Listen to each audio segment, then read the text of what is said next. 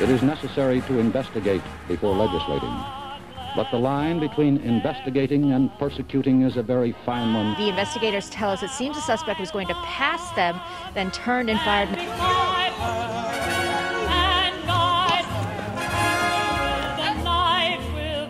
Christine, Laura, what you're seeing behind me is one of multiple locations. I rise to support the impeachment of President Donald J. Trump. And I'm about to talk to him about allegations that he was involved with prostitutes in Moscow and that the Russians... I'm L Todd Wood. At CD Media, we've decided never to have a paywall on any of our sites. I hate those. But we have to make money, so we do have advertisements. But some people don't like ads. So what can you do? You can sign up for our no ad subscription. It's a few bucks a month. You go to the top of any of our sites and sign up for the subscription, and you get access to all of our websites, all of the news from around the world. This includes our Eastern European, Israeli, Balkan sites. It includes armedforces.press.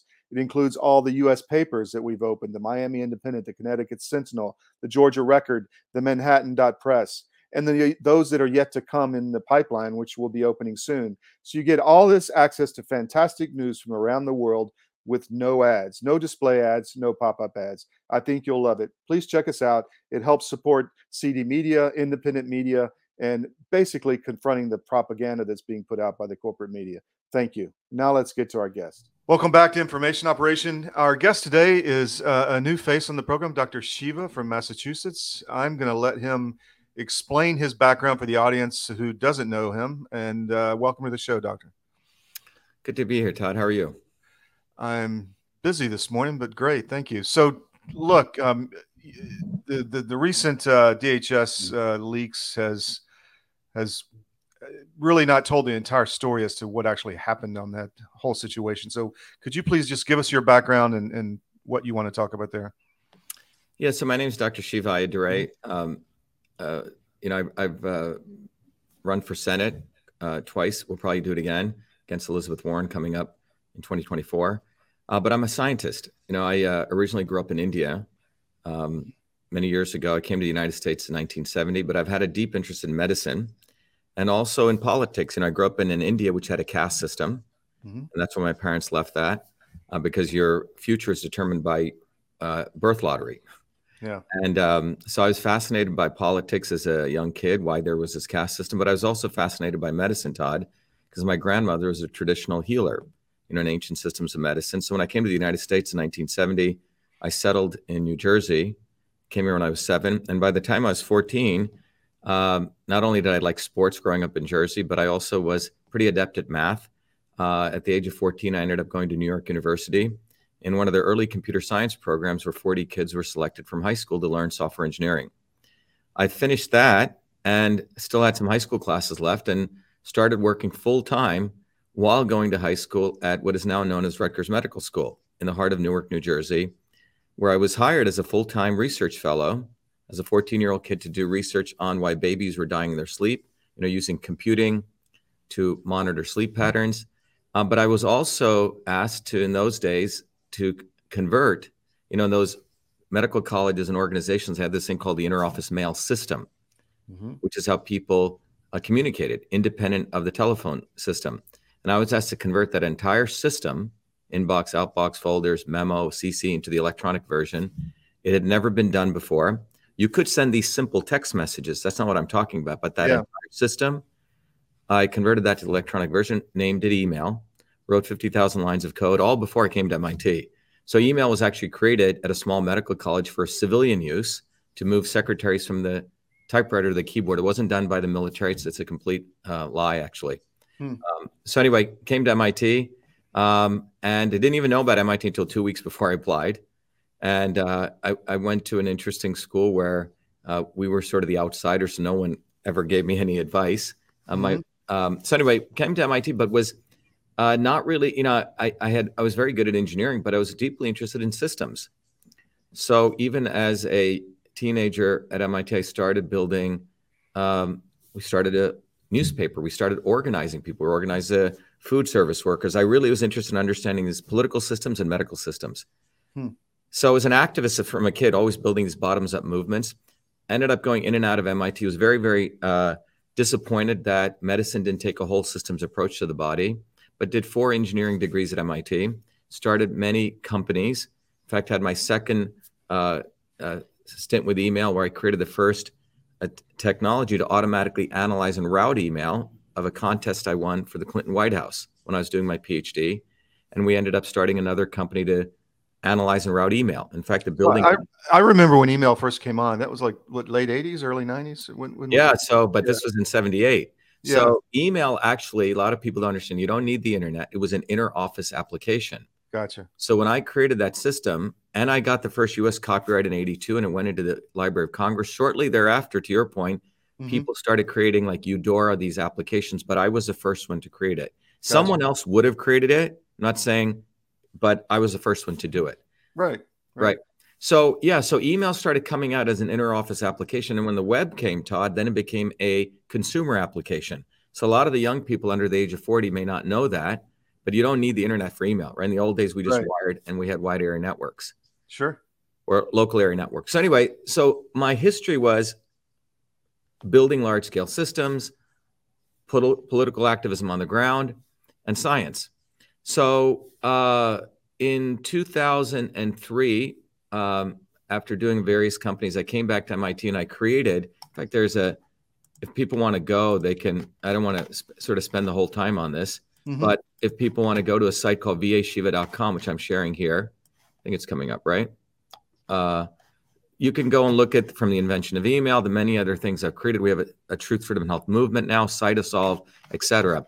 But the reason I wanted to share that was that the journey for me was always around systems medicine. You know, that's sort of the heart of it, engineering systems. And Cytosolve, my latest invention, allows you to mathematically model the entire human body on the computer, even at the cellular level, so we could actually figure out how medicines work without killing animals. And that was my PhD work. And that's a very nice technology company that we built. It's radical, you know, just as email. So I'm curious, has the mRNA technology been run through that system? Or is that something what we did was, you know, in 2019, I was invited by the National Science Foundation to give the Prestige lecture where we used Cytosolve to really give a complete new approach to the immune system. This was in 2019, before all the shit hit the fan. All right. Yeah. And, you know, this was in a room full of 200 engineers and scientists out at Purdue at the NSF Center. And I said, look, the immune system model that is being used today to develop, you know, the jab comes from a 1915 model of the immune system, which is a 2-box model of the adaptive and innate. I said, the immune system is far more complex, and it's about the right medicine for the right person at the right time, and forcing everyone to do the same thing. And no one disagreed. So shortly thereafter, if you go look at, you know, we're not on Twitter anymore, but on January was our, you know, I was running for Senate at the time, where we actually built a massive movement in New Jersey, and we stopped the vaccine mandate. Independent, sorry to say about what the Kennedy guys were doing. Kennedy's been in this medical freedom movement, but he sits on it, always wants to negotiate in the back end. So it's a longer discussion we'll talk about. Then we ran the Fire Fauci movement. We delivered 150,000 signatures. So I've always been about building these bottoms-up movement, because when you take history and you look back at how what is that always when it's been bottoms-up movements, not being top-down running an NGO, telling people how to do bottoms-up movements, but never actually doing it. So, so we did that original research, presented it, and started educating people that this entire notion of, you know, subverting the immune system by going and hitting the adaptive just to get antibodies is a very rudimentary way of really supporting immune health. It's fundamentally flawed. And it was important for me to get that because of my activism, because as a scientist of Gravitas, if you go look at 2020, I did a tweet when the pandemic came. I said, this will go down in history as intended to destroy economies, to destroy, you know, health, and to suppress freedom. And in fact, shortly thereafter, we wrote a letter to Trump. We said, don't do the lockdowns, follow a personalized precision approach. We started the Fire Fauci campaign. We delivered 100. Trump didn't listen to any of it, unfortunately, right? Yeah. Fauci and any of the medical doctors, they came a year later, Todd, too little, too late. You know, had they spoken up now with their megaphones, we wouldn't have had this crap. So anyway, the problem with Trump is that his personnel decisions were horrific. you know, no matter the intentions. He brought the swamp in from day one. Yeah. The swamp was there, and he never got rid of the swamp. True. You know, Hillary never got locked up. Others got locked up. His followers are locked up. He did for big pharma what Obama did for big banks. Banks were tanking. Obama saved them. Big pharma has been tanking.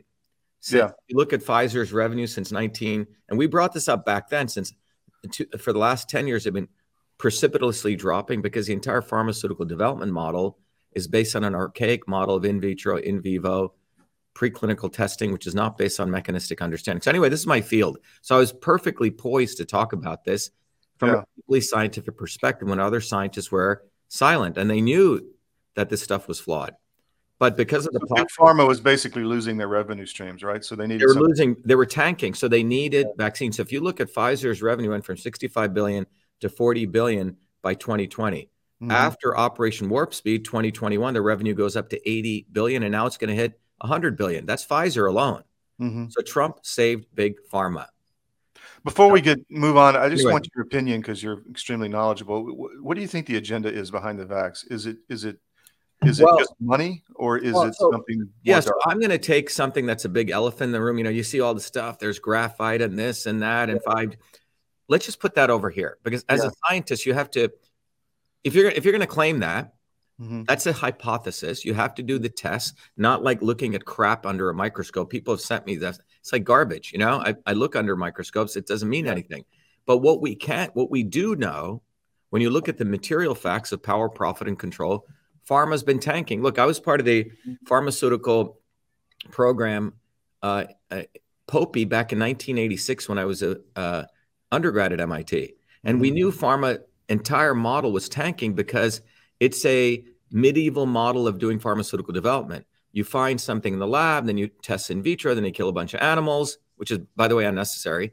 And then you go file an IND, and then you go to phase 1, phase 2, phase 3. It's a 13-year process, $5 billion.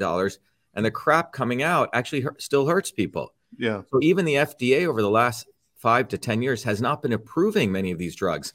So pharma spends more and more money on R&D, and they're getting less and less drugs allowed because of the toxicity. So this is a material fact.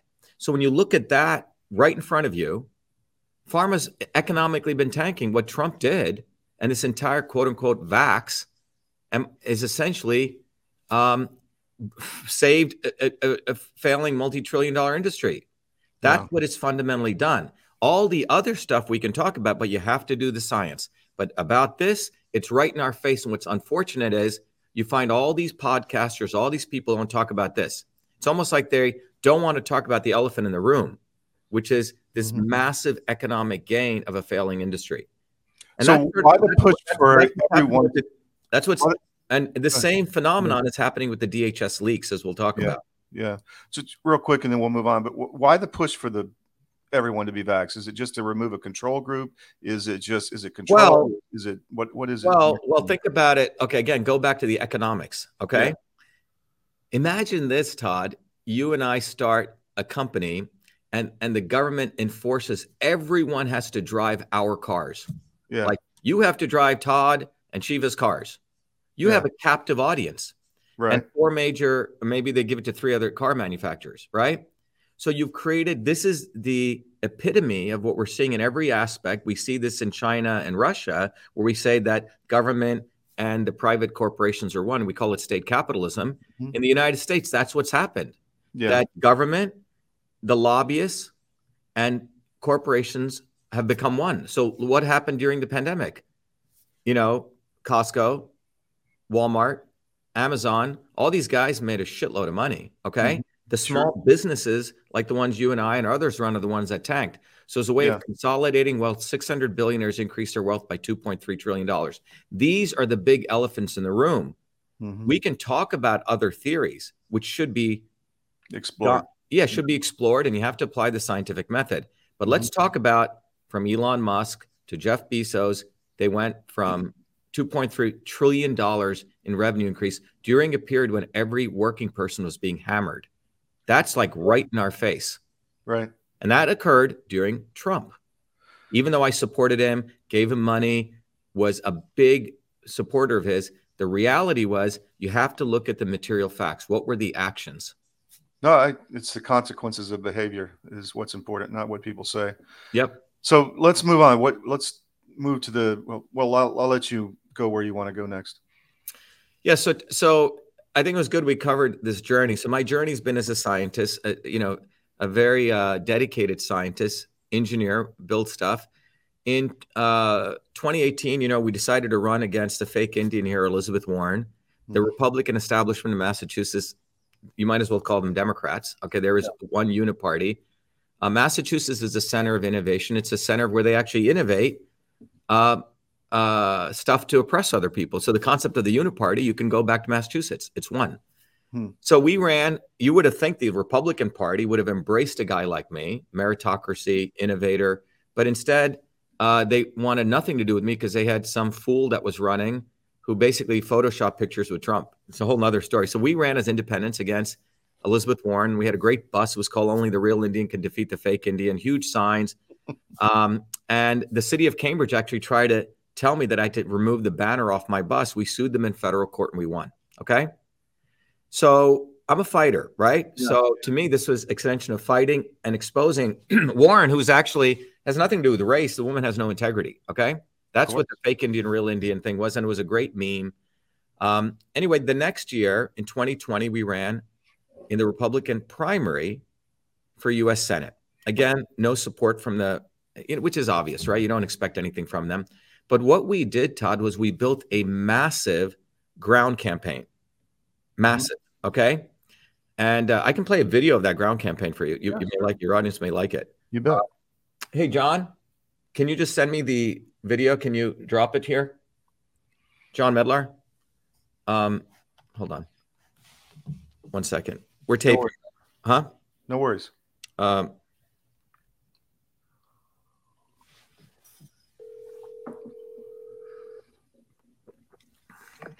John, I need you to drop the video because we want to play the video of the campaign. All right, good. Yeah, can right away. Yeah, thank you. But so what we did, Todd, is, and I'll get this. So in 2020, we ran as Republicans in the primary, and we did a total bottoms-up ground movement. We ended up getting 3,000 volunteers in a primary. Raised close to $2.5 million in a primary from dollar donations, $5. People from all over the country donated. And I was using my platform to talk about all sorts of issues. And people were very excited. Wow, we got an actually intelligent guy who's actually a true American, epitome of the American dream. Sure. Running, so it was obvious for them. And we had 25,000 lawn signs, Todd. Was this for the Senate? Senate primary. Right, so it's a massive campaign. Yeah. We energized people who are what I call dark matter, who were typically didn't want to vote. 60% of the people came out to vote were people who never voted even. Lots of mothers and women came out to vote, and we looked at our demographics.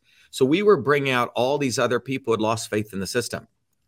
And 10,000 bumper stickers. You can see the strength of a campaign just by seeing how many people are putting lawn signs. So think about 25,000 lawn signs. You couldn't travel around Massachusetts without seeing a lawn sign or huge, massive billboards on the highways. All right? Yeah. The Republican establishment found a guy no one even knew.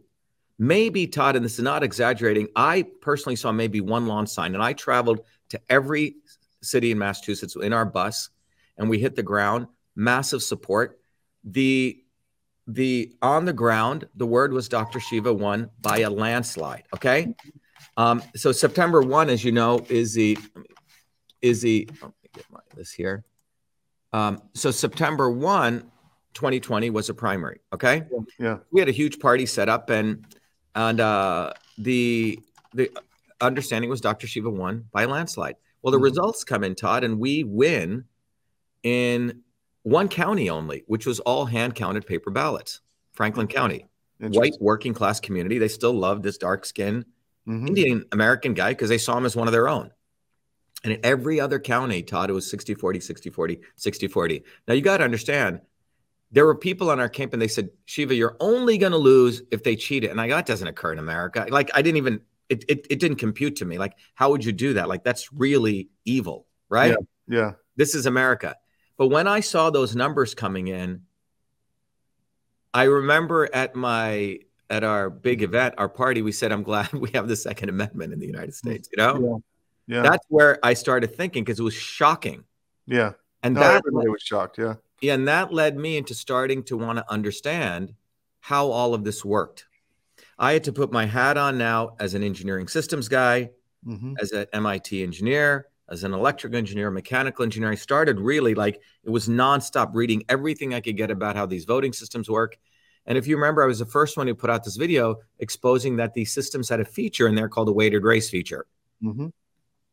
We then realized that these machines, when a ballot goes in there, creates an image of the ballot. And we started educating the public on this concept of a ballot image. And then the AI on the machine actually reads the dots. So it's not a human being reading it, except in the case where something needs to be adjudicated.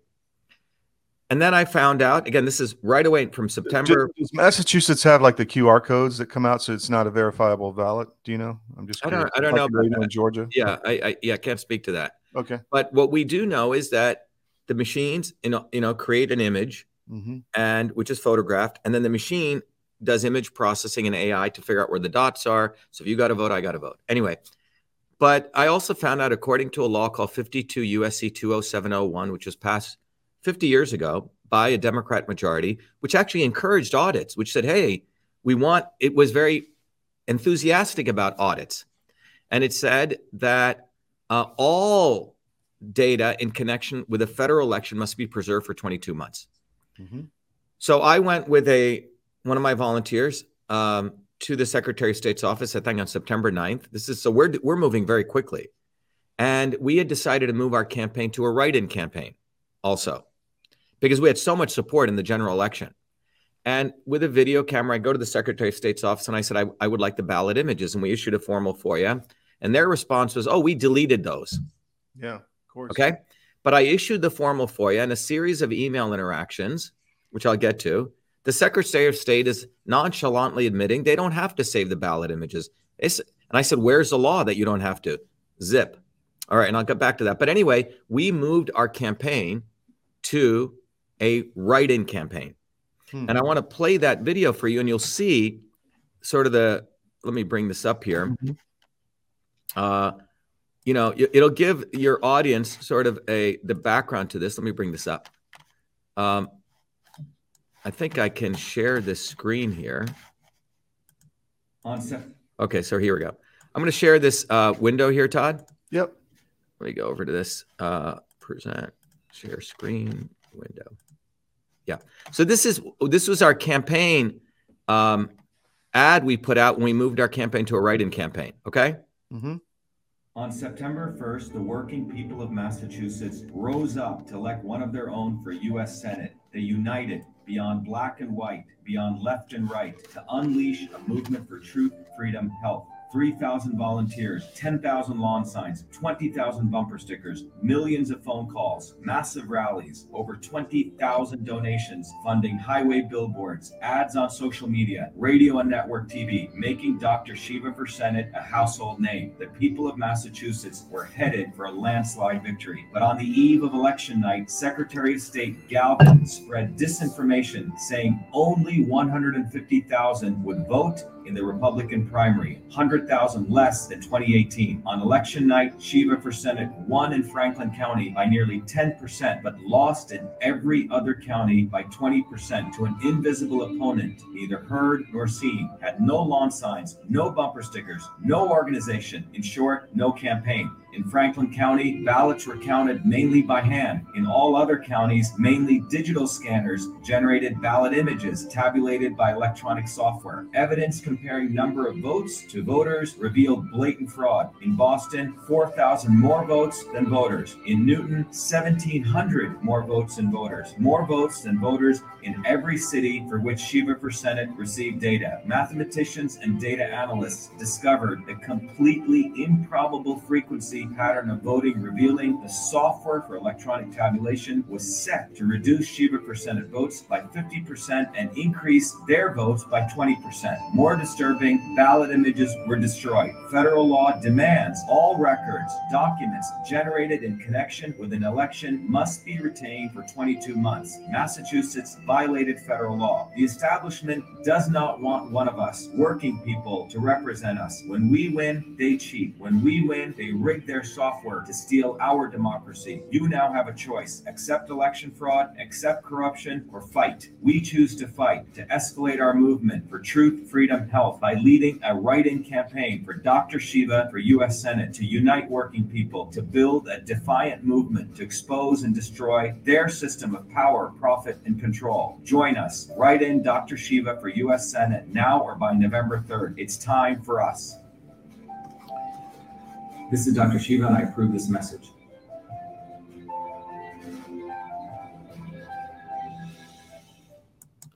So Todd, we had these cards. We put 2 million of those out way before the Trump stuff, way before November. So that's in September. So we're in a general election, and in the middle of this, I share those 4 communications with the Secretary of State, right? Because we're still pursuing what the hell happened in the primary. Yeah. And that was in Twitter. I've never been thrown off, never been ever suspended since 2007. Stellar record on Twitter, right? And right when I shared those 4 email records documenting the Secretary of State admitting she deleted ballot images, and the tweet I put out was, Massachusetts deleted ballots-ballot images, because the ballot images are, at that point, the electronic ballots. Right. Immediately starts going viral, and I get suspended. And one of these fact-checking organizations puts out a news story saying, oh, Dr. Shiva's lying, ballots were not deleted. I never said ballots. I said ballot images. They conflated. And as a part of that, what they ended up in a blessing in disguise, saying they had contacted the Secretary of State, and she had told them she had contacted Twitter. Government contacting a private company to deplatform a U.S. Senate candidate in the middle of his election. The highest violation of free speech, right? The First Amendment. I didn't understand enough about election fraud, election integrity in terms of legally and how to frame that lawsuit, but I understood the First Amendment. We tried to get lawyers in Massachusetts. No one wanted to take it on. So I said, I'll represent myself pro se. I had to learn case law, and we wrote a preliminary injunction hearing with the lawsuit in federal court. And as many people know, many lawyers will tell you, judges do not like to hear PI hearings, preliminary injunctions. They want to toss them out. Well, the judge agreed to hear this. And so on October 30th, I think 2 days before that, the judge hears our case. It's me against 3 Harvard lawyers from the Secretary of State's office. We were suing the Secretary of State for what they had done. And in that hearing, we have cross-examination with the social media director of the Secretary of State. And she, this young gal, blurts out, because the judge asked her, well, how did you decide to deplatform him? She goes, oh, we saw he was doing this misinformation. Then he goes, what did you do next? Oh, we have a special portal. Wow. And we logged onto that portal. And he said, wait a minute, what are you talking about? He goes, maybe I'm old, I'm 72, but I still believe in something called the First Amendment. Right. And so that's when we found out that they had this thing called a partner support portal. All right. And the judge was peeved, and he issues an order that they will stop doing this, and that, so I can get back on Twitter. Unfortunately, for a month, I'm off Twitter while all this is happening, and I get back on Twitter on November 4th, which is right after the election. Sure. Okay. But it was in that lawsuit, in that testimony, which we got out there, that we had discovered for the first time that government has an unholy alliance with big tech. All right.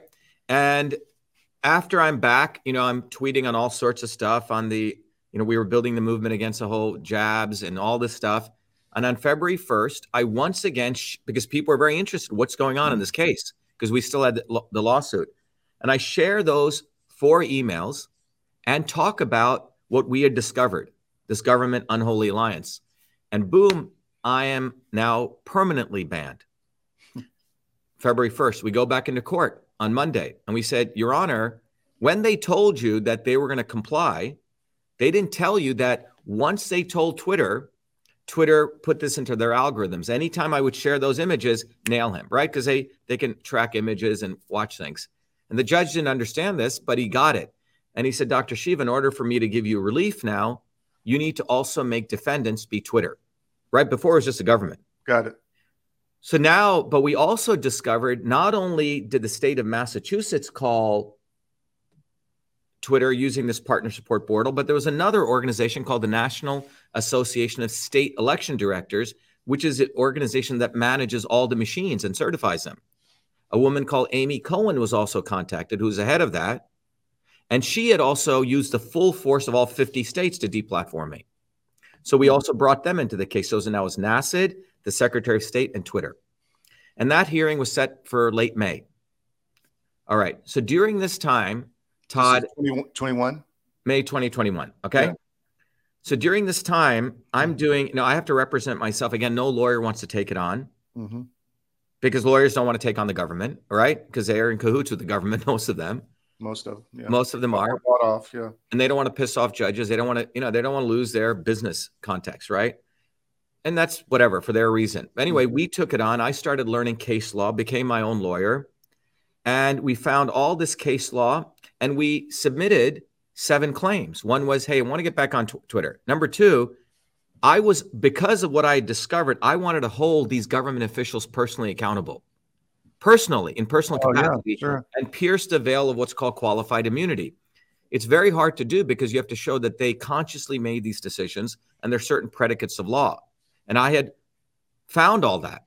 Very solid case, even though it's hard to overcome qualified immunity. The night before my end of May hearing, I'm trying to figure out what the hell is this partner support portal? I couldn't find anything. Lo and behold, this is why I believe there's a God. Literally on the midnight, I found a set of documents, which I'm going to share with you guys. And those set of documents are called playbooks. And these playbooks are a set of 5 playbooks. The authors of them were the defendants, the Secretary of State's office. So you found these online or what? I found them initially I found them on some remote server in Britain. Wow. Because I found out that the General Counsel of Twitter and Twitter had created this portal for parliamentarians in UK to use it against UK citizens to censor them and observe them.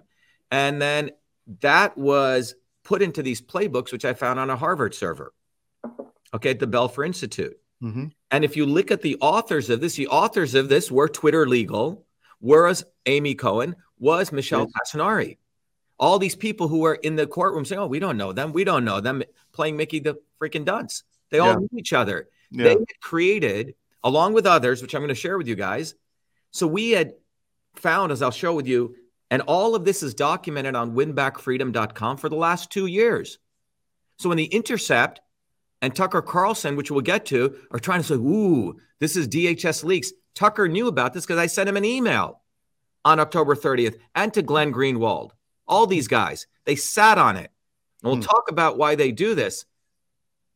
But the bottom line is I'm running my company, going to bed, probably getting 2 hours of sleep, being my own lawyer, investigating all and you know what it takes to do briefs. Sure. Okay? Of course.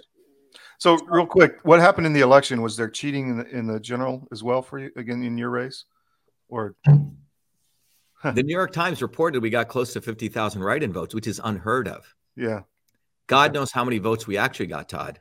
Yeah. Okay. And that was unheard of. Okay. Yeah. But we should have done was also put our forces into the poll rooms, watching as the write-ins came in. But we were a force to be reckoned with. And you have to understand the Republicans colluded with the Democrats. Oh, of course. It's happening all over the country. Yeah. And the guy who's the head of the state committee, a guy we call him Dirty Deal, is a guy who Trump just endorsed. Okay. And I told Trump, this guy's a effing scumbag. And when I had a meeting with Trump, but Trump just gives endorsements left and right without researching them, as long as people, I think, fund Save America. Okay. This is another nonsense. But anyway, so the bottom line is we are in this lawsuit. And the night before we discovered these playbooks, And I go into the hearing on the morning, and it was supposed to be a 2-hour hearing. You know, I think 1,000 people showed up on Zoom. Everyone was there. And I have to give my opening statement, and I hold up the playbooks, which I'll show you. And I say, Your Honor, all of these defendants have lied. They claim they didn't know each other. I said, these playbooks show that they have created the domestic censorship infrastructure in the United States to censor every American, to launder censorship using this technology infrastructure through Twitter. In fact, I said, these playbooks are the standard operating procedures. They're the actual manuals and of how they will conduct censorship. And so the court case goes on. The judge is flabbergasted. Court case goes on the whole day. And the next morning, because he didn't have a chance to absorb this, he comes into court. He said, I got up at 6 in the morning and I read every one of Dr. Shiva's, the playbooks. And he said, and you can read it in the transcript. He goes, this case will be taught in every constitutional law class. And then he proceeded to ask me, he goes, Dr. Shiva, you've done this whole case by yourself. Mm-hmm. And he goes, I have the right to appoint you a constitutional lawyer. Now, you have to understand the Secretary of State of Massachusetts is a guy called William F. Galvin. He's been there for 40, 50 years almost. Mm-hmm. He's known as a prince of darkness. Mm. Okay? He's like in the bowels of Massachusetts swamp. Yeah. So what we had discovered was something so powerful that the judge, and at that time I said, the judge wants to help us out because we've won. He gives us an attorney who, remember, we had 7 claims, not only to get on Twitter. And I decide to listen to the judge. We take this attorney on, and then we had about 7 weeks to now file additional briefs because the judge wanted me to get back on Twitter. That would be a landmark event. And he wanted me to tighten my briefs. Well, what ends up happening, Todd, is 3 days before my briefs are due, I'm asking my attorney, hey, did you do all the case law? Did you do all the case law? And then 3 days before he goes, well, you should drop all those other claims against the government. Let's just So he was a plant, basically. Exactly. Yeah. And it was a honeypot the judge had done because they wanted to toast their martinis in Martha's Vineyard and say, we let this guy back on Twitter. Didn't we protect the amendment? But the case had become way beyond Twitter from what I've discovered, and I'll share with you. It had become about everything my parents came here to the United States about, that you could speak freely. You weren't a low caste member, right? Same thing they did to the J6 guys. They gave them right. attorneys. Yeah. What we had discovered was this complete infrastructure between government and all of big tech. Twitter was my thing, but we exposed everything. Mm-hmm. And when you looked at the meager crap the DHS Leaks guys did, it's like garbage. And the fact that they didn't even cite our work gets into the much more insidiousness of what's actually going on, which we'll talk about. For your audience, let me just share with everyone the depth of what we discovered here, Todd. Okay. Mm-hmm. So people understand this and everyone can see this. It's all fully documented. It's been up for 2 years, over 2 years. So if I go to winbackfreedom.com, let me go back here. And what you'll see here is this is a site. Again, I don't know if you know, Todd, I also have a degree in art and design. So we created this stuff. So I love doing website design. And this basically shows the masses. And this is me. You don't sleep, do you? Huh? I said you don't sleep, do you? I don't. I get 5 hours. I've been like that since I was a kid. But anyway, this really shows that Twitter is at the end of this process. Okay? Right. And censorship is laundered by these state actors. Okay? And if you read, it's like there we say, this is a first lawsuit to expose a government censors U.S. citizens' speech on Twitter. Okay? Following the deplatforming of Dr. Shiva, testimony hearings and elicited how the government and Twitter created an infrastructure for government to launder censorship. Where was it Intercept then? Where was Tucker Carlson? And we sent Tucker all of this. All right. And if you read the lawsuit, I just want to share a piece of it right here. It says right away, this case about the government surveilling and blacklisting a minority political candidate and then eventually silencing his speech in the midst of his U.S. Senate campaign because he criticized government officials, thereby violating his First Amendment rights. One of the central points we say, and starting it's October 2017, this is a key point, and we found this in their documents in the playbooks. Government officials concluded that though the nature of U.S. elections was decentralized, this was a problem for them, Todd, because it was spread across 10,000 jurisdictions, many different methods, paper and electronic, was the best defense to cyber hacking, right? This diversity. They needed to eliminate such decentralization because it was a hindrance to their desire to establish and use a centralized infrastructure with non-government entities, NGOs, to fill the gap between government agencies who had no power to curtail speech. They knew government could not curtail speech, so they created these NGOs. And this is where Pierre Omidyar comes in, the guy who started The Intercept and who started some of those NGOs, and federal intelligence agencies who were forbidden from curtailing speech in order to censor speech by surveilling, blacklisting, and silencing citizens domestically. So government's not supposed to surveil and censor people domestically. They can do it to foreign people. I said the defendants in this case were architects of this infrastructure. The defendants and their allies co-authored the foundational documents, the playbooks, at Harvard's Belfer Center for Defending Democracy, testified to the U.S. Senate Intelligence Committee to lobby for such infrastructure, and forged relationships with billionaires including Pierre Omidyar through his Democracy Fund. Pierre Omidyar is also the founder, and I believe last time I checked on the 99% owner of The Intercept, which is now breaking the story about censorship. Yeah. Pierre Omidyar is the one who funded that thing. Okay. So why do you think they're doing that? Well, I'll talk about it. Okay. But the bottom line is I want everyone to know that this was out for 2 years. Where was Tucker Carlson? Where was The Intercept? And if you go to the depths of it, let me show, so you can see the detail here. Okay. This is far different than what these leaks guy put out. This is all they put out. Okay. Facebook, just a bunch of PowerPoint slides. This is all they have. What did we expose? Compare that to what we shared here. All the actual playbooks, okay? Mm-hmm. And here are the playbooks. Let me go to one of them. So here's playbook number 1, okay? Oops, here we go. All right? Here's a playbook right here, all right? So what do we see in this playbook, all right? What we see here, Todd, is this is one of the documents, okay? These are manuals for how you would censor them. And look, and the guy who was ahead of this is the chairman of this was Robbie Mook out of the Clinton campaign. Yeah. All right. So this is a playbook for influence operations. Very interesting term. It's like an intelligence term. So you're basically going to brand American citizens as influence operators, as though they're doing something evil, which means they have influence on social media. Guys like me, okay, right, and others. Right. And so this is the first playbook, which it says how you will brand someone as an influence operator. So here's, again, the cover. Let me go to page 4. Page 4 look at the contributors. The defendant we're suing, Twitter Legal, okay? All of these guys were people who architected this, people out of CISA, okay? People out of Homeland Security, all right? Now, let's go look at how they decide so they define what is an influence operator as people who spread disinformation. People are skilled influence operators, often known deliberately to spread information in highly public spaces. Who are they to decide all this? So they could brand anyone as an IO, okay? So they create the theory of the concept of an influence operator, and then they go on to say what are misinformation incidents? And look at what they have.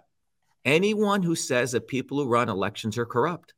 Yeah. So if you say that, you're going to be branded as an IO. All right. So that's the first playbook. Now, if we go to the second playbook, all right, right here, let's go look at that playbook. Well, this playbook, Todd, second playbook, is even more detailed. And this playbook is part 2. How do you respond once you've tagged someone as a enemy of the quote unquote state, American citizens? What do? Well, the first step you do is you recognize that there are 4 stages of countering these people. All right. And what are those 4 stages? And you'll see right here. Those 4 stages are, sorry about this. There are 4 stages. Let me go back up here. These are the 4 stages, Todd. Okay. 4 stages are you anticipate for them, you prepare, you then identify them, you then respond, and you continue monitoring them. Okay. Mm-hmm. It's not something that just ends. And how do you prepare? Well, you watch for certain keywords. In my case, those images that I put up, right? You tag them. Then how do you actually figure out if they're a threat? Well, they have a detailed threat analysis. They call it severity. Do they have an established voice? Well, I would do tweets, Todd, and I would get 20, 30,000 retweets. Sure. I had massive credibility, an MIT PhD, right? I'm not some just random guy, right? People say, oh, PhD guy, he can't just be some crazy guy. Volume, 400,000 followers, 20,000 retweets. So I was tagged according to this, and I shared all of this in court. All of this is in testimony. So they have, how do you respond? You can brand someone as high threat, medium threat, or low. See that, Todd? Yeah, I do. So this was in the court case prior to whatever happened to the resolution of that case, right? When you're in May. So this is when we brought all this up in May. Okay. Yeah. Okay. Now you go and you see how did they, what I was telling the judge was, Your Honor, look, the first time I put that up, I went into a high severity threat, and then they tell how you actually respond. Okay. You respond by using the portal on Facebook, and we went into gross detail. And we talked about all this with the DHS Leaks guys. It's just one little sliver. We talked about the partner support portal. This is all in there. Google has a similar one. And we talked about exactly what they do, okay? Step by step by step, okay? And this is the severity level that they did. So what they did in my case, Todd, was when they saw all this, I went into a high threat mode. And look what they did. So first they activated in the first incident. Then they prioritized, and then I was continually monitored. That's why they deplatformed me the second time. Yeah. So we laid out everything for the judge. Then in the middle of the lawsuit, we also discovered the long fuse report. We came out in mid-June. And this report confirms everything that the playbook had done. And in fact, in this report, if you go through it, I was branded as a super spreader, okay? Yeah.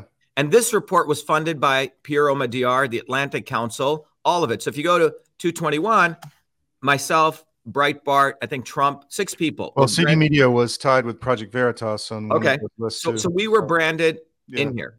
So when I put all of this together with the playbooks, what emerged out of that was this diagram, which is in court testimony. So I was now able, this is like a PhD piece of work, okay? I put how it works, how election officials and government actors coordinate with platform to silence speech. Don't you think the DHS Leaks guy should have talked about this? Yeah. This was 2 years ago. Yeah. 2 years ago. So here's the Secretary of State government. Here is the chief legal counsel. And she's the one who contacted Amy Cohen, but she acted like she's just I'm just the chief legal counsel. She sits on the board of CISA. And I was exposing her because in those emails, she was the one who said, I deleted all the ballot images. Okay. Now, CISA is the one that Trump created. It wasn't done by Obama. Trump created this. So all this infrastructure was put in place, supported at the Belfer School, Microsoft, which is the only guy that they talk about in that report. Okay. The DHS Leaks guys. But this is the entire infrastructure. This think tank across Kennedy School, across Microsoft, across Harvard, Stanford, put together all of this documentation, which we discovered. And this documentation is the architecture of the technology infrastructure where government right here, DHS, here's Dr. Shiva, can launder censorship through these NGOs. You see, this is an NGO. So they say, hey, this guy's tweeting against us. They file a report here through the partner support portal. So they can say, we had nothing to do with it. Okay. And guess who funded the Center for Internet Security? Pierre Omidyar. Right here. Just for our audience sake, we ran into Omidyar in Ukraine in 2020 when the Biden revenge list came out. We did a lot of research, and they were all over what was happening in Ukraine as well. So you see Pierre Omidyar, the billionaire who funded who eBay. By the way, he bought PayPal. Okay, quote unquote colleague of Musk. Okay. But Omidyar is the one who funded this infrastructure. Omidyar is the one who funded this infrastructure, which is allows a central piece of this censorship network we discovered. And we brought this out. Well, are the two reporters who want to probably win a freaking Pulitzer now and everyone's promoting them, are they going to bring out the fact that their founder of The Intercept is the one who also founded The Intercept? So that's the big issue here. The big issue here that when you uncover this is, why is this not being brought out into the public? Why is this very material fact that now, and I'll show, and why is this material fact of the founder of The Intercept? And by the way, we know intelligence agencies are very clever. They have proxies like an OMDR who create an organization. We're going to fight. We're going to do investigative reporting. And the same guy over here is funding the censorship network. And now these two freaking reporters, we discovered DHS leaks, and they give you a little sliver of it. Mm-hmm. Okay? And that sliver of what they've released ignores the fact that the censorship network that they were talking about was funded by their boss who created The Intercept. And I have a thesis on this. Mm-hmm. And I want to share that with you, how all of this works. And so let me tell you, as a systems guy, I think it's time to educate all of America on how this actually works. So we stop giving our freedom and our credibility to people like Tucker Carlson and these guys. So think about it this way, Todd. Think about there's the whole truth, right? The whole thing. The whole iceberg, right? What we discovered in 2020, what we've put out there. And we didn't get access to the big megaphone, right? So what do these guys do? Well, they know there's the whole truth. Mm-hmm. So this is the process of how these intelligence agencies work. First of all, they conceal the whole truth. They don't talk about it. We're writing letters to Glenn Greenwald. We're sending letters to Tucker. I have all the emails. Yeah. Nothing. So they conceal. That's a form of concealment. Then they delay 2 years. Step 2. Because they conceal it, because had they used their megaphone to talk about it, we would have done a lot more things in 2020. They delay. Step 2 of this intelligence process. Step 3, they steal it. They hijack it, which is what The Intercept just did. And then they have their megaphone. By the way, this occurs sometimes in academia. A real researcher who does all the work in a small state college, a big researcher at Harvard will literally plagiarize his work, never reference him, and uses his megaphone. So in the future, everyone goes to him. And they just give a glimmer of what took place. And then the masses say, we got a lot of information. Tucker shared it, right? So they hijack and they output out the half-truth. They know people are in this cycle of rapid news, so they forget about it, and you only get the little tip of the iceberg. And that's ignorance. And so what I believe as a system scientist is there's the truth information. The ignorance is this process that I've just shared with you. This is how they create ignorance. So DHS leaks is an aspect of ignorance, giving a little sliver. And then people are in illusion or confusion, and they say, wow, oh my God, the government does this. We can't do anything. They get desperate. Or they go into the left or right. Tucker released this. He's our savior. When Tucker, all we know, is all documented, he's pretty close friends with Hunter Biden too. Okay? And then people get complacent. So what has emerged out of this, Todd, and I want to talk about the solution. I'll come back to this. There is a way out of this. So, this is not about doomsday and we can't do anything. I'll talk before we're over about the solution. But fundamentally, when you look at this is sort of the big thing everyone should absorb. The Intercept is founded by Pierre Omidyar, who is the same guy in our lawsuit. It's in testimony. He's the one who funded the Center for Internet Security, which is the nonprofit, the NGO that they talk about that they needed to fill in the gap between government and private entities. So government reports through this sort of elusive non-NGO. So is the Intercept should be exposed for what they are. They're full of shit. They concealed, they plagiarized, they give a little sliver. Then Tucker's part of this nonsense. Everyone should go really study Tucker Carlson's history. Delay's a master grifter. And no one's exposing Pierre Omidyar. As you said, he's been involved in Ukraine. He's been involved in other things to do anti-quote-unquote Russia stuff. He's everywhere, this guy. And we have to now start considering he's the one who bought PayPal, and PayPal's restricting other people, right? Right. So, again, when you take a systems approach beyond left and right, as you know, Todd, we talked about the immune system and the vax stuff way ahead. We're the ones who exposed Fauci a year before, Robert Kennedy was watching which way the wind blows. We're the ones who exposed the big pharma alliance way before, the real realities of it being revenue based and what Trump was really doing. So when you take a scientific systems approach, which we want to educate everyone on. So I want to let everyone know the reason I have this prescience is not because, I'm some, sage, is because when you take an engineering systems approach, you can actually reveal this. Now, let me tell you something, and I'm going to share this with you because when you go to Pierre Omidyar's Democracy Fund page, you'll find something fascinating, okay?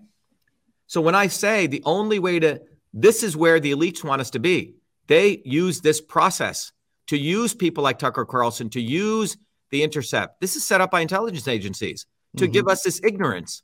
So people leave, oh, we have democracy in America. Ooh, we got the news. Too little, too late. And this is the mode of ignorance, which leads people to illusion. And the establishment wants people to be desperate, taking a gun and shooting people, doing some terrorist action, or being in the Trump camp or the Biden camp, or being complacent. Sure. They love people here, but they do not want people to learn knowledge. They don't want people to be able to look at information, what I call the science of systems thinking. And I want everyone to listen to this carefully. Systems thinking is the ability to get to wisdom and clarity. So you become an activist. You start talking to your neighbors. You start finding real solutions, and you get organized. Pierre Omidyar, let me tell you, when you go research him, he runs a democracy fund. Go to the bottom of their webpage. You know what they have on it? Systems thinking. He knows the power of systems thinking. Look, Todd, when I was at MIT, the elites go to places like MIT, the Harvard Belfer School, Tufts, and they learn the science of systems. 10,000 people know this. Kissinger knows this, okay? Condoleezza Rice knows this. And the science of systems, they teach to the elites. And it's like you have a nuclear weapon of how to think versus thinking left or right, pro or anti. That system of ignorance is how they keep the masses in this imbecilic mode of Trump, Biden, DeSantis, that every recurring process of left and right. But Pierre Omidyar knows systems thinking. I learned systems thinking. So what I ended up doing since our campaign is we created a whole movement now, a whole system called Truth, Freedom, and Health, because it's the only way we're going to win. There's no other way to beat these guys because they have a nuclear weapon and we're running around with sticks and stones. Okay. Yeah. So if you go there, he says, why systems thinking? So I'm telling you, these people are very sharp. They know what they're doing. And if you think about it, he starts The Intercept and he also is part of that domestic censorship infrastructure. This is no accident. These are very clever monkeys. I have a quick question. I've since 2020, a lot of us were woken up and, we were deplatformed off 25 Silicon Valley platforms within a period of days. But I have been telling people just to get off these platforms and start a new economy because you're giving them data, you're giving them money, allowing them to surveil. What are your thoughts on that? Some people say we should use it against them, and I think that's bullshit. But go ahead. What do you think? Yes. So let me tell you what we've done. It's a great segue.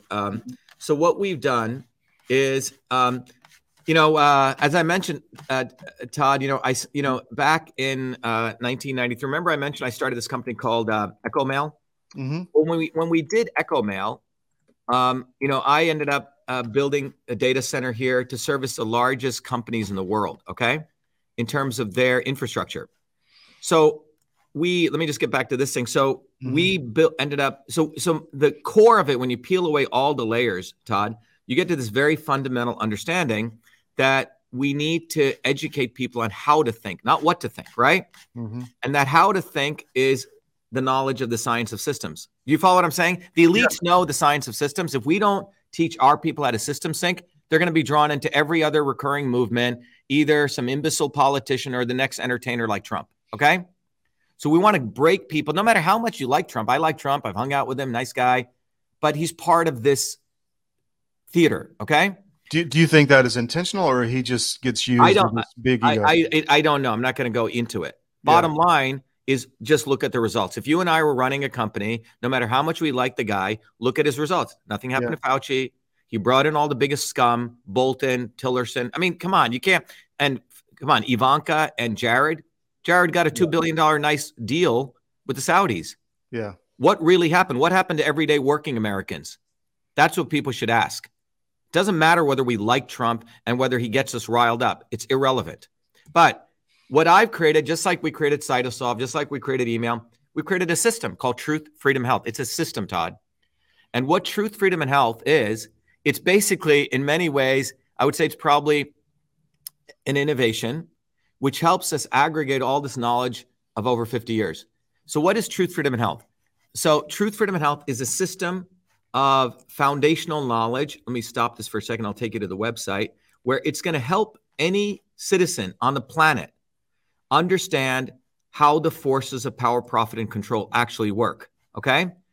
And so if you go to truthfreedomhealth.com, and this is not meant to be a sales pitch. I just want to let people know this resource is there. It basically says a man who invented email now delivers Truth, Freedom, and Health. And what does this system do? The goal is to make people street smart. So they go beyond left and right, Todd, beyond pro and anti. And what we've done is the problem that we want to solve is that people need to understand the science of systems. So what we say is now we have about 360,000 people globally. We're not trying to convince people. People come bottoms up. We have amazing stories of transformation, and our approach actually wins.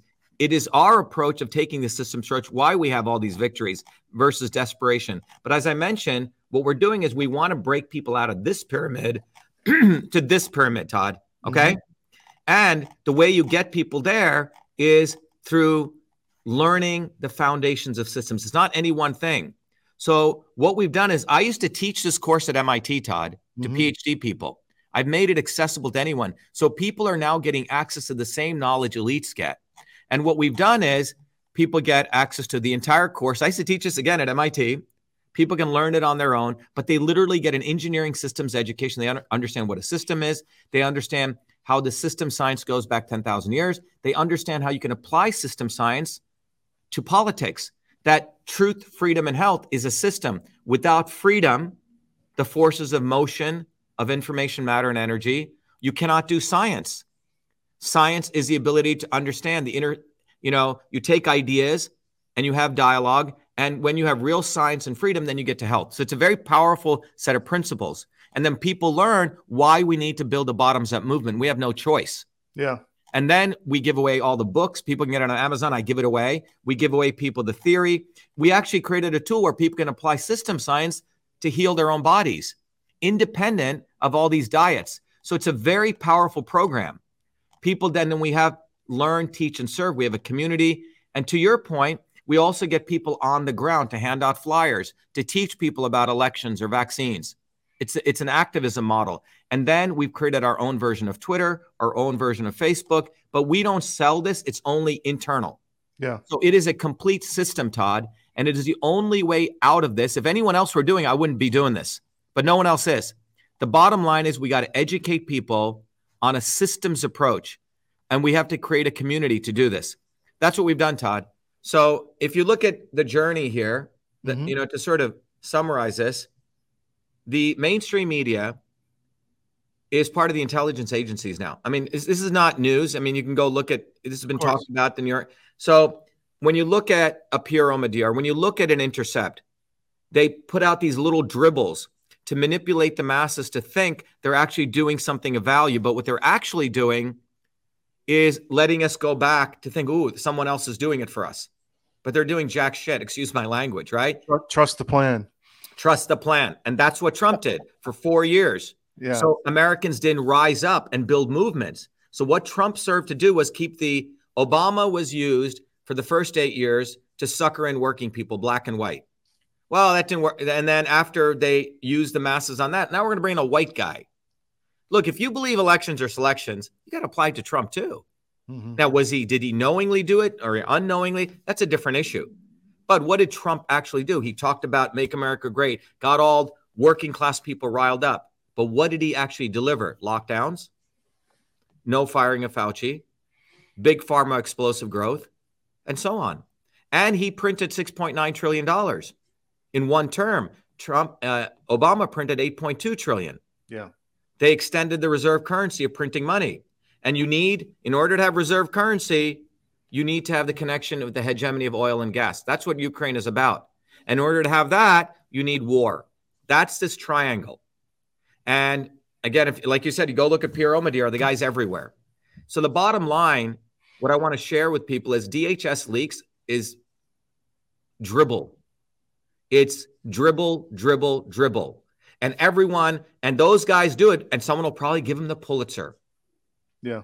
When they plagiarize the work, they've given dribble. So a guy like Pierre Omidyar wants to have it both ways. He gets to fund the censorship network, and then he gets to have his Intercept writers win awards and get all the limelight for exposing in a dribbling manner the censorship network he helped fund. So if you had to tell working class Americans 3 things they should do right away to I guess, get into your matrix, what would that be? This is the number one thing working class Americans need to do. Mm-hmm. Number one, recognize that it has always been, since the time of slaves, it's been bottoms up movements that have always changed the world. And you can go look at as early in the United States as 1886, when 4 American workers were hanged for fighting for the 8-hour workday.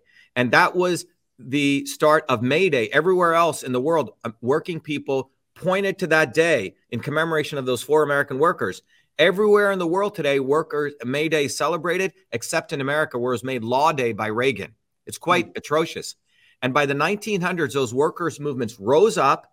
And that is why during the 1900s to 1970, the GDP grew, because the elites were so afraid of American workers rising up. We had over 100 million people striking and 11,000 strikes. However, in 1950, the elites, the left and the right, Republicans and Democrats, wanted to destroy those movements. So what did they do? The McCarthy guys, McCarthy came from Wisconsin, which was another place where 7 workers were shot for fighting for the 8-hour workday. McCarthy branded anytime you said workers unite as communist, Marxist, right? So they made it hard for workers to build these bottoms-up movements. And then the left, Democrats, took over the unions. You see, they chopped the legs off the workers by calling you a Marxist and a communist if you wanted to build a bottoms-up movement, and then they infiltrated the bottoms-up unions top down. So by the 1970s, what occurred? By the 1970s, you have the destruction of bottoms-up unions, and between 1970 to today, there's only been about 900 strikes, maybe 2 million workers protesting. And during this period is when 2 American pies got created. One for the elites, which has grown, and one which has shrunk. Right. The Rand report that came out said $47 trillion there was socialism for the elites. $47 trillion got transmitted from working people's reduction in wages to the elites like Elon Musk and Jeff Bezos, etc. That's the first thing, bottoms-up movement.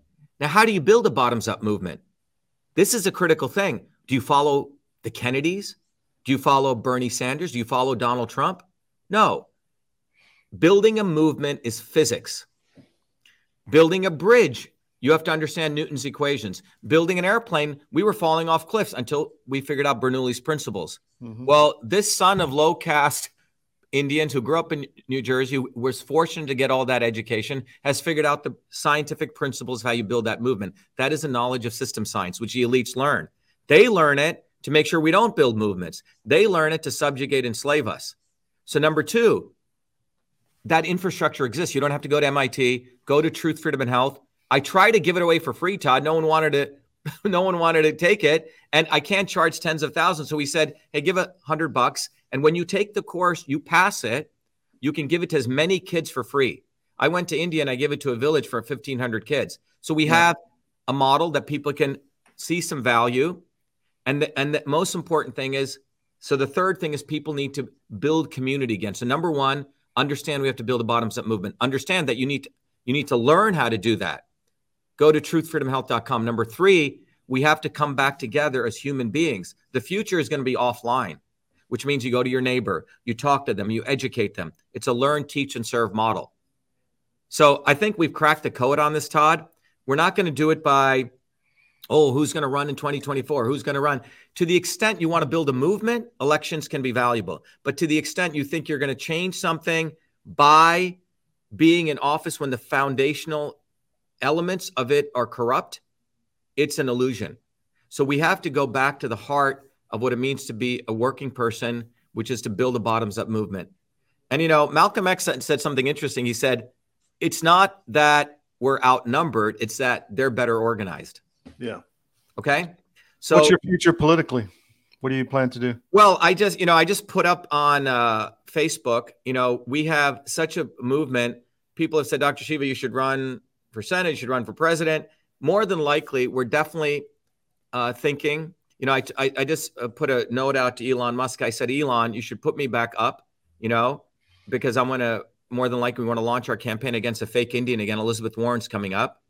And if we do that, we're going to do it in a way, it's to build a movement, Todd. Right. But it's not, the movement is what needs to come first. If the election process gets people excited, cool. But we have to build a bottoms-up movement, neighbor to neighbor to neighbor. And now we have this infrastructure called truthfreedomandhealth.com. We call people warrior scholars.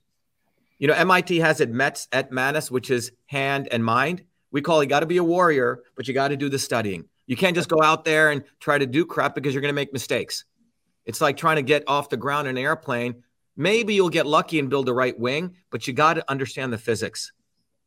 I have a question for you. Do you think that Hollywood's been gaslighting us with shows like Man in the High Castle, Hunger Games? I mean, basically telling us what's been going on for a couple decades. Yeah. So I think so this is very much like DHS Leaks. Todd, you're asking a great question. I think the elites psychologically have figured out if you dribble to the public what's really going on, because most people are taught to just be observers, sit in the sidelines and psychologically get all the shit into them. Turn Fox News on and listen all night. And then feel depressed. Yeah. Oh my God, I guess that's the way. So they're telling me the truth. I guess, oh yeah, Tucker just told me we're all screwed. The government controls us. Okay, yeah, that's how it is. So what are they doing psychologically? You're being watched, you're being surveilled. And I think the elites would really like this to be like China. So, but they keep this illusion of separation of, the government and private entities. That's what our lawsuit showed. But I think this imbuement of this knowledge that we're screwing you through Hollywood is another way of mesmerizing people to desperation or complacency. And that's why that diagram I showed is a very powerful diagram. It is the ignorance comes from giving you little dribbles, and then you get confused and you live in delusion as though Tucker Carlson is your savior. And you then, what's the end step people do? They get desperate, take a gun and go shoot people, do some terrorist action. The establishment loves that because they can use that to disarm you. Or you go into this camp, or you say, I'm going to go sit under a tree. I'm going to go to an ashram and I'm going to meditate. I'm going to follow this fool Sadhguru. Okay. Go to India. They have all these distractions. Or I'm going to listen to Joe Rogan. He's with William Morris. I'm going to listen to Alex Jones. Right. So the end result is they get people into entertainment. But what I'm saying here is we got to build a movement, bottoms up. But you cannot build a movement without understanding the physics. There's an engineering science and there are principles. So you have to go back to first principles. What are the foundations of building a movement? So yeah, I think the Hollywood look, I was out in Hollywood. I used to be married to a woman called Fran Drescher.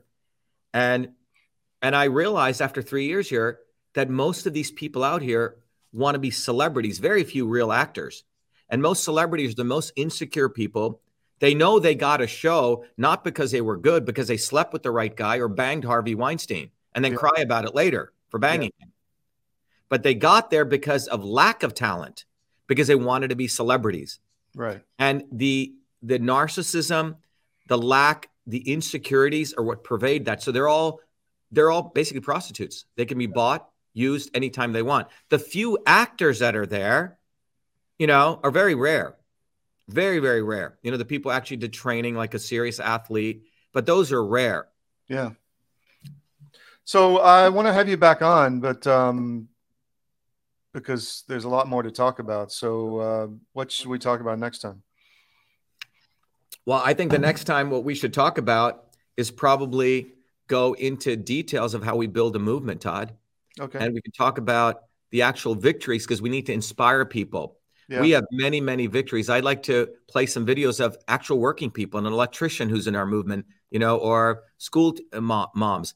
We need to inspire people to recognize that it has always been working people who have changed the world when they united. You see, the reason our law, you see now there's these other lawsuits they're talking about government and alliance. Yeah, vaccines is one thing, but what our lawsuit was about voting is about you exercising your individual freedom and then collectively. That's powerful. So where does the lawsuit stand, real quick, before we go? So what ended up happening was our lawyer at the last minute wanted me to drop all the claims except be happy to go on Twitter. Now, 99% of people would have settled for that. I couldn't, Todd, given the infrastructure. So I said, no freaking way. I then went into court. In 3 days, Todd, I had to write 2,000 pages of briefs. I had to fire my lawyer. And that's when I got into court. Now the judge got upset with me. And that's when I realized this was a setup. Yeah. He wanted me to just get back on Twitter. That's what Alex Berenson did, right? I was unwilling to do that. I wanted to hold these government actors personally accountable. Mm-hmm. So he censored my lawsuit and then forced me to file just one claim. You see, he wanted to be the judge who could say, oh, I protected the Constitution. So I filed it and I walked away because I didn't want them to put me on Twitter and drop all those claims. I would have been a sellout, Todd, and I was unwilling to do that. So I'd rather now go back to independent media like you guys and tell what actually took place. It's time that we expose organizations like The Intercept. It's time that we expose people like Tucker Carlson. It is these people who exist to make sure there's no movement is built, because people outsource their activism to a Tucker, outsource their activism to DHS Leaks from Intercept. And this is the insidiousness of this. And I believe people are smart enough to get it. And that's why I hope you guys get this news story out there and we proliferate this knowledge, because it's the nuance of how the elites work. And once working people get it, we will break away from the left and the right. And if you look back at the Vietnam War, you know, for 8 years, people were trying to stop the war. It was after the Chicago Convention in 1968, when Lyndon B. Johnson had cops smash the heads of those students, people, the quote unquote, the lefty students said, holy shit, it's not only the Republicans want to be imperialists, but it's also the Democrats. And when people broke away from the left and the right, that's when, quote unquote, a phase transition, a quote unquote, a revolution takes place in mind. As long as we're looking for these wings of the media, Fox or CNN or Trump or Biden, and we get caught in that theater, nothing's going to happen. But when we unify as working people, exercising particularly the First Amendment, the Bill of Rights, which no other working group has in the world. Think about what 1776 was. For the first time, a group of working people got these rights, these inalienable rights. No one else had, man. But the First Amendment is gone. We have to recognize we have to win it back. It's not about making America great anymore. It's about winning back freedom.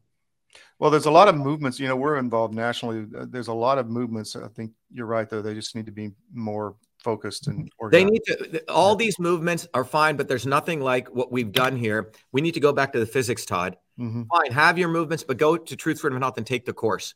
Mm-hmm. Because without that, you're going to make a mistake. You're going to follow a misleader. Everyone needs to become their own gurus now. People need to understand the physics. They need to be able to stand on their own 2 feet and be able to call out these charlatans on their own and not outsource their future. And then we need to come together collectively. But people need to become freaking street smart. Yeah. And they cannot compromise on this. They cannot say, well, yeah, I guess Trump had to do that, but he had to do that, ... You see, we always make excuses for these people. No one needs to make these excuses. And that is the rub. That's the problem. People are outsourcing. So people got to take the course, Todd. It's there. And we're not here to convince anyone, but people have this knowledge base. And by the way, that knowledge base is what Pierre Omidyar learns. That's what Kissinger learns. The elites learn that knowledge base. It's sort of like Prometheus, what we've done here. We bought the fire to the masses. But without this knowledge, we're going to be having sticks and stones, and they have a nuclear weapon of thinking. Dr. Shiva, thank you. We want to have you back. That was the quickest hour and 20 minutes I've done ever. So really enjoyed it. Thank you for your time. Great, thank you. Be we'll well. have you back soon. Okay, thank you. Care. Be Bye. the light. Thank you.